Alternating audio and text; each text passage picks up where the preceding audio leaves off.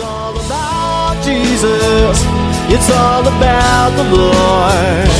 All about the Savior and the promise of His Word.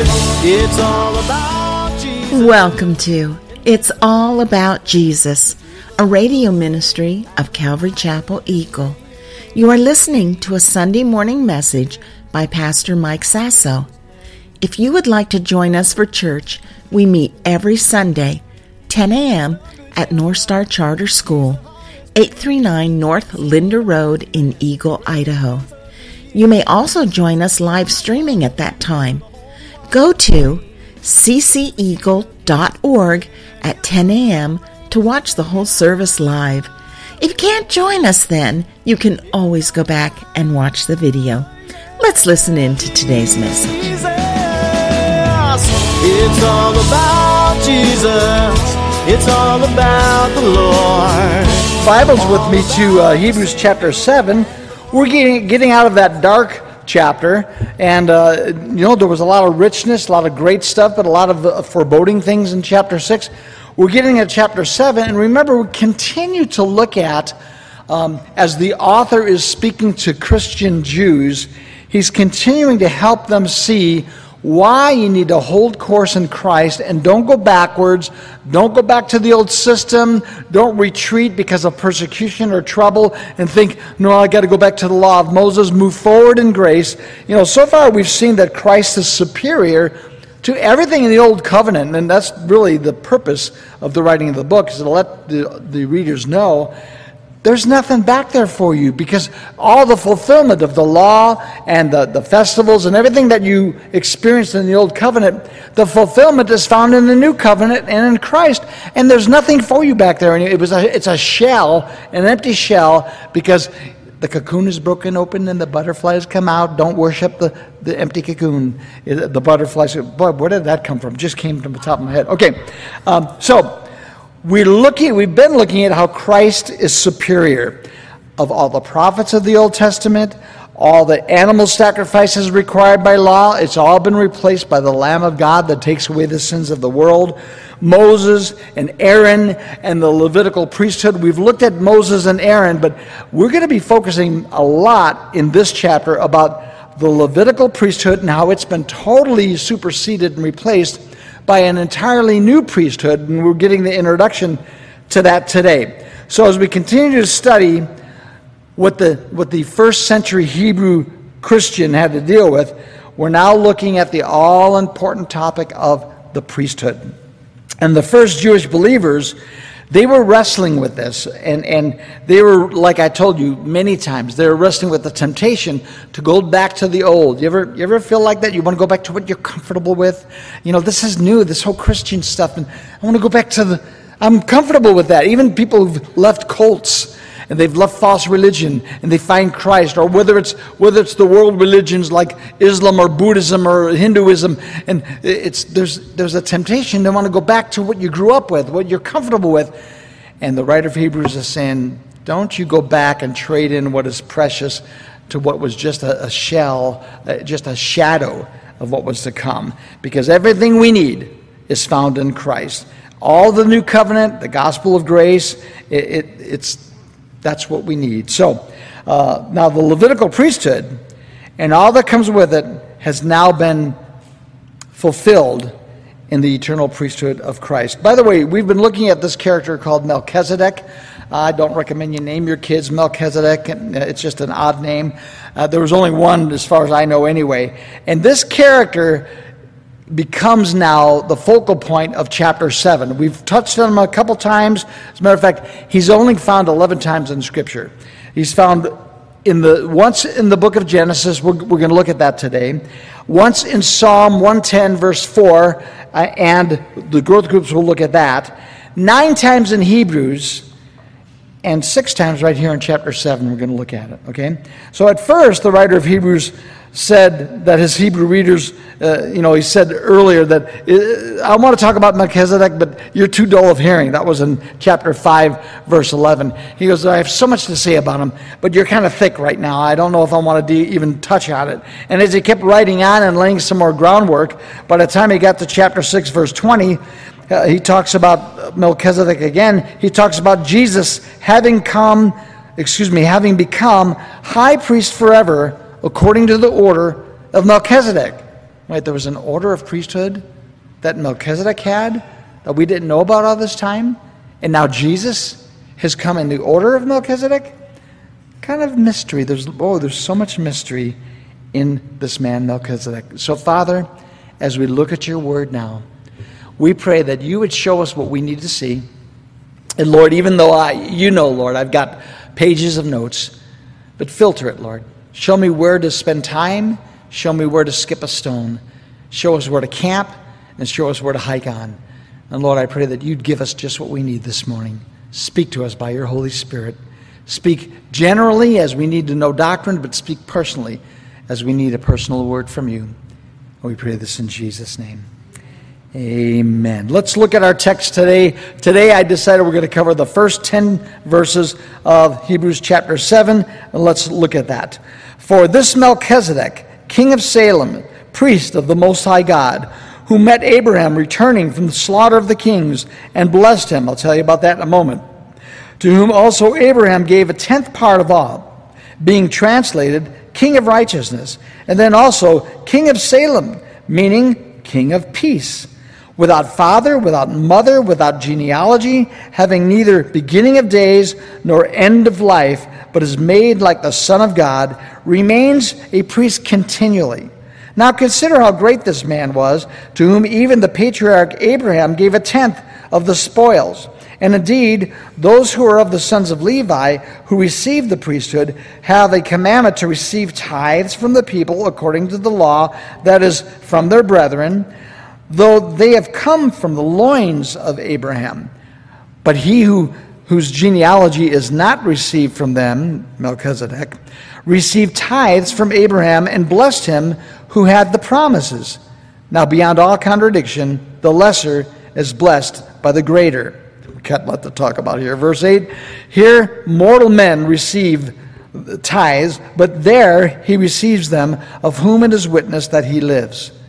Even Levi, who receives tithes, paid tithes through Abraham, so to speak. Now, I want to talk about this more, but in Jewish thinking, the Levite, all the Levites and priests, they were in the loins of Abraham. They all came from Abraham's descendants. And when Abraham paid tithes to Melchizedek, that means all the priesthood who received tithes were actually paying tithes to Melchizedek. Kind of interesting. It's Jewish thinking.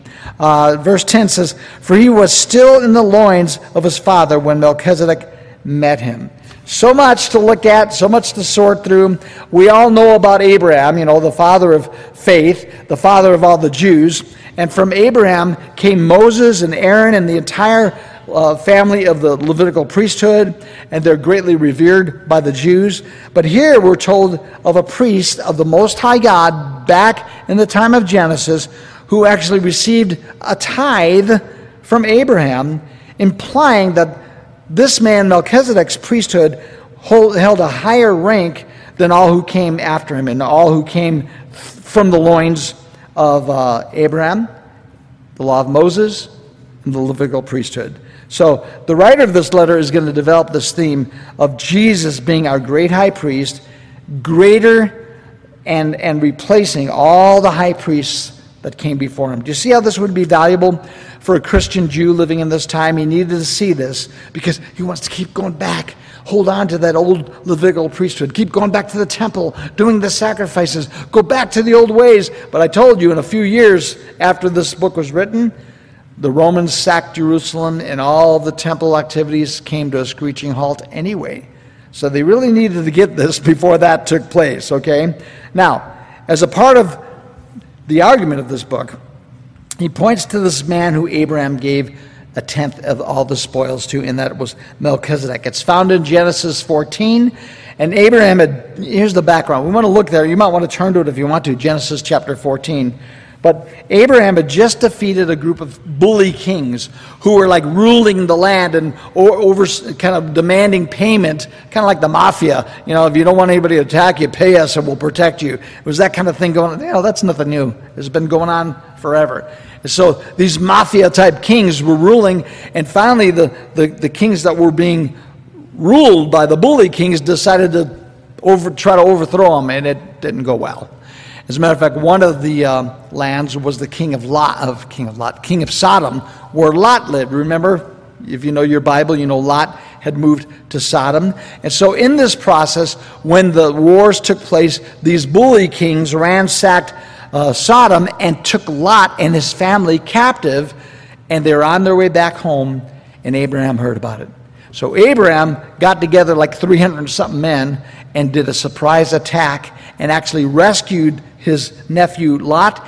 And it says that they went running, the enemies went running, and they got all this booty, all kinds of spoils of war, which, if you think about it, these kings had already ransacked all the other lands, so they've got gold and whatever they considered valuable at the time. They collected and they're taken back home. Now Abraham overthrows those kings, and he gets all of the goodies from them. So he's got all this wealth and all this money and booty. He's heading back home. And on the way back from this great victory, Abraham meets Melchizedek, this character who we never heard about before, and now he just shows up all of a sudden in Genesis chapter 14. If you found it by now, we're going to look at verse 18. I'm just going to read a couple verses to give you a picture of this. It says, as Abraham's traveling back home with all of the spoils, then Melchizedek, king of Salem, brought out bread and wine, and he was the priest of the Most High God. And he blessed him, saying, Blessed be Abram. Matter of fact, by the way, this was before Abraham was called Abraham. He was called Abram at the time. God changed his name, Father of many nations. Blessed be Abram of God Most High, possessor of heaven and earth, meaning that the God who, not Abraham doesn't possess it, the God who possesses heaven and earth, Abram was of this God. He says, then blessed be God Most High, who has delivered your enemies into your hand. He's giving God the credit. The reason why you won is because God gave you the victory. And then the last line here is Abram's response to Melchizedek. It says, he gave him a tithe of all. And interesting, there's so much to talk about here, because we talk about tithing as a system from the law of Moses. And we're going to talk about tithing a little bit today since it's brought up so much in our text. But you notice tithing didn't just originate in the law of Moses. It was a tradition of long ago. And Abraham gives a tenth of all of his spoils, all of his riches from that battle to Melchizedek. Now, we're going to turn back to Hebrews chapter 7, and let's read Hebrews' commentary on Genesis 14, okay? And we're just going to take it piece by piece. Let's look at the first three verses. Hebrews chapter 7, verse 1. For this Melchizedek, king of Salem, priest of the Most High God, who met Abraham returning from the slaughter of the kings and blessed him, to whom also Abraham gave a tenth part of all, first being translated king of righteousness, and then also king of Salem, meaning king of peace. Man, I want to stop there. There's so much in here. One more. Without father, without mother, without genealogy, mystery man, having neither beginning of days nor end of life, but made like the Son of God, remains a priest continually. If you're paying attention, you might think all we need to cover today is 3 verses. There's a lot in here. There's a lot of mystery to solve. So I put a place in your fill-ins so that you could start writing down some things about Melchizedek. I've got a lot to tell you. It's called What Do We Learn About Melchizedek? From Genesis 14, from Hebrews 7. And we're not stopping today. We're going to probably take the next couple weeks looking at this character. Now, first of all, we see that his name means something. Melchizedek means king of righteousness. We're also told in verse 1 that he was also king of Salem. Salem is the ancient word for Jerusalem. See? So it's the ancient city of Jerusalem. Salem also in itself means peace. So, Salem is related to the Hebrew word shalom, Salem, okay? And so it's kind of symbolic and real at the same time. But something else odd that if you're a Bible student, should strike you about Melchizedek. He was both a king and a priest. This was really an anomaly because priests weren't supposed to be kings, and kings weren't supposed to be priests. As a matter of fact, if you study in the Old Testament, whenever a king decided he was such a big shot that he was going to do priestly duties, he got in big trouble with God. Uzziah, I think, was one of them. There's several different priests or kings who got in trouble trying to do sacrifices, trying to do priestly duties. But this guy Melchizedek was totally appropriate that he was both king and priest. We also see in verse 1, the last part of verse 1, that he was the priest of the Most High God.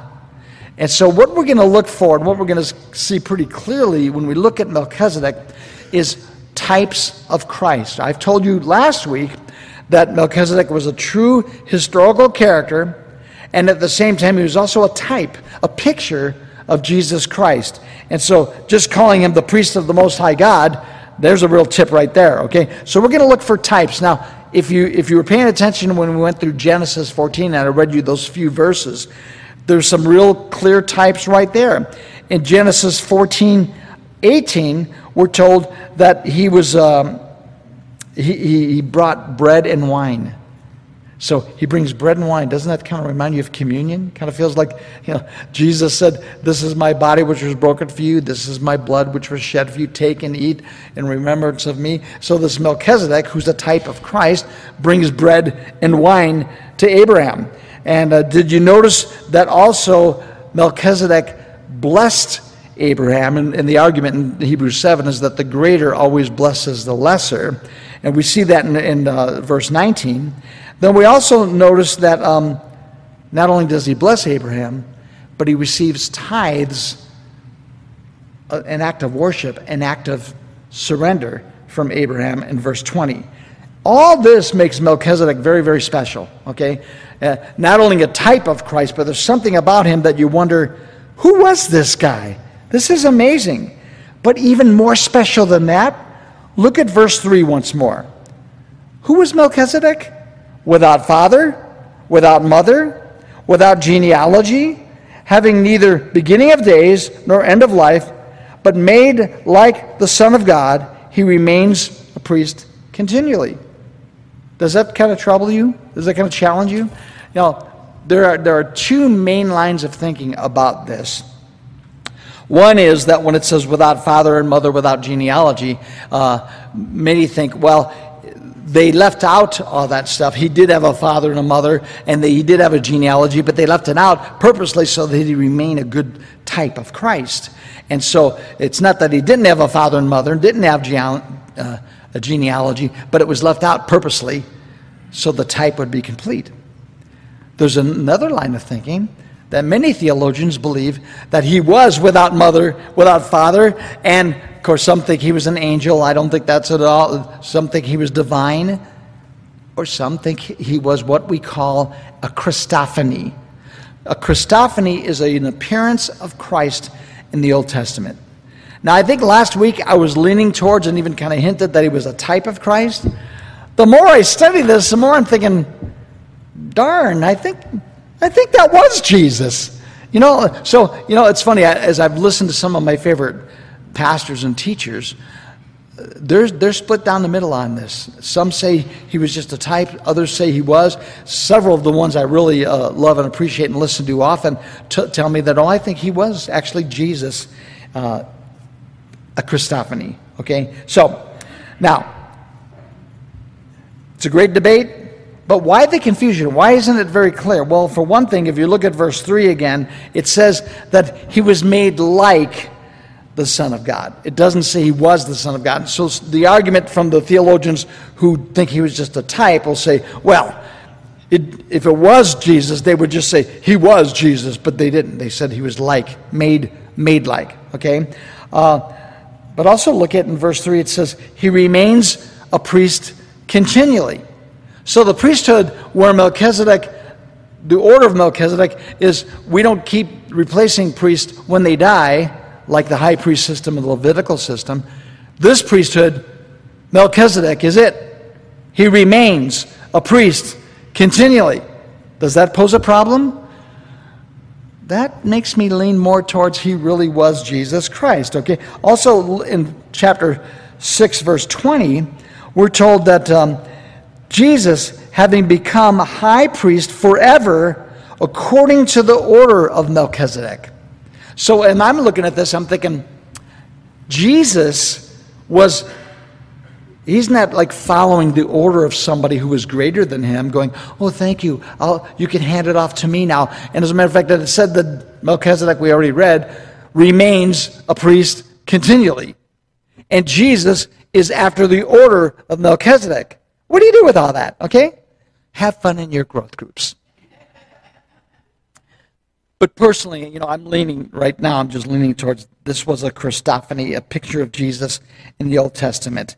Because this order was an eternal, ongoing priesthood, and you can't succeed somebody if the original priest doesn't die or retire, right? And so it's continually, that means no replacement. I'm leaning right now that this was Jesus Christ, a Christophany, as they call it.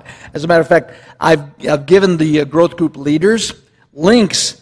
If you want to really go deep on this, I've given several links online that you could follow up examples of theophanies, an appearance of God in the Old Testament, and Christophanies, appearances of Christ in the Old Testament. You guys who aren't in growth groups,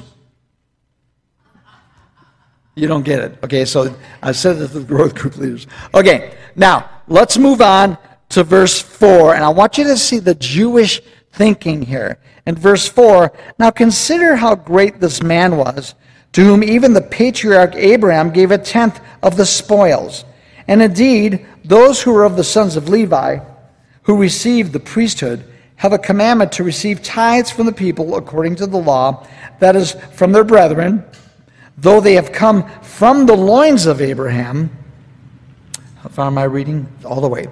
But he whose genealogy is not derived from them, he receives tithes from Abraham and blessed him who had the promises. Now I'm going to stop here because we already did read all these verses again. I'm not going to read them too many times to you. You're going to go through them enough more times in your small groups. But I want you to see that the thinking is that Abraham paid tithes to this character Melchizedek, and Abraham's descendants came from his loins, even Moses and Aaron and Levitical priesthood, meaning they all were a part of Abraham when Abraham tithed to Melchizedek. And in Jewish thinking, that means Melchizedek is greater than Abraham and all who came from him, implying the Levitical priesthood. And so this is the Jewish thinking. Of course, people today are thinking that in other ways. Okay, now, since we're looking at the topic here of Abraham tithing to Melchizedek, I feel like it's good timing for me to at least touch on tithing. Okay, now we're not taking an offering. I know pastors who love to teach on tithing, now they're going to pass the bucket. Have you noticed we've never passed a bucket? We've never put a bag or a bucket in front of you and says give. We've got a little box in the back and people give. But I think it's actually good timing because we're in a place right now in our finances that I try to avoid talking about money to people. Unless we give to a missionary, we've supported somebody, I want to let you know about it. Even that sometimes I neglect it. So we're going to talk a little bit about tithing. And so in your notes, you've got, these are your next 4 fill-ins or more, okay? So there's 4 principles concerning Christian giving, okay? And the first one is this. Giving is an act of worship and love. Giving is an act of worship and love.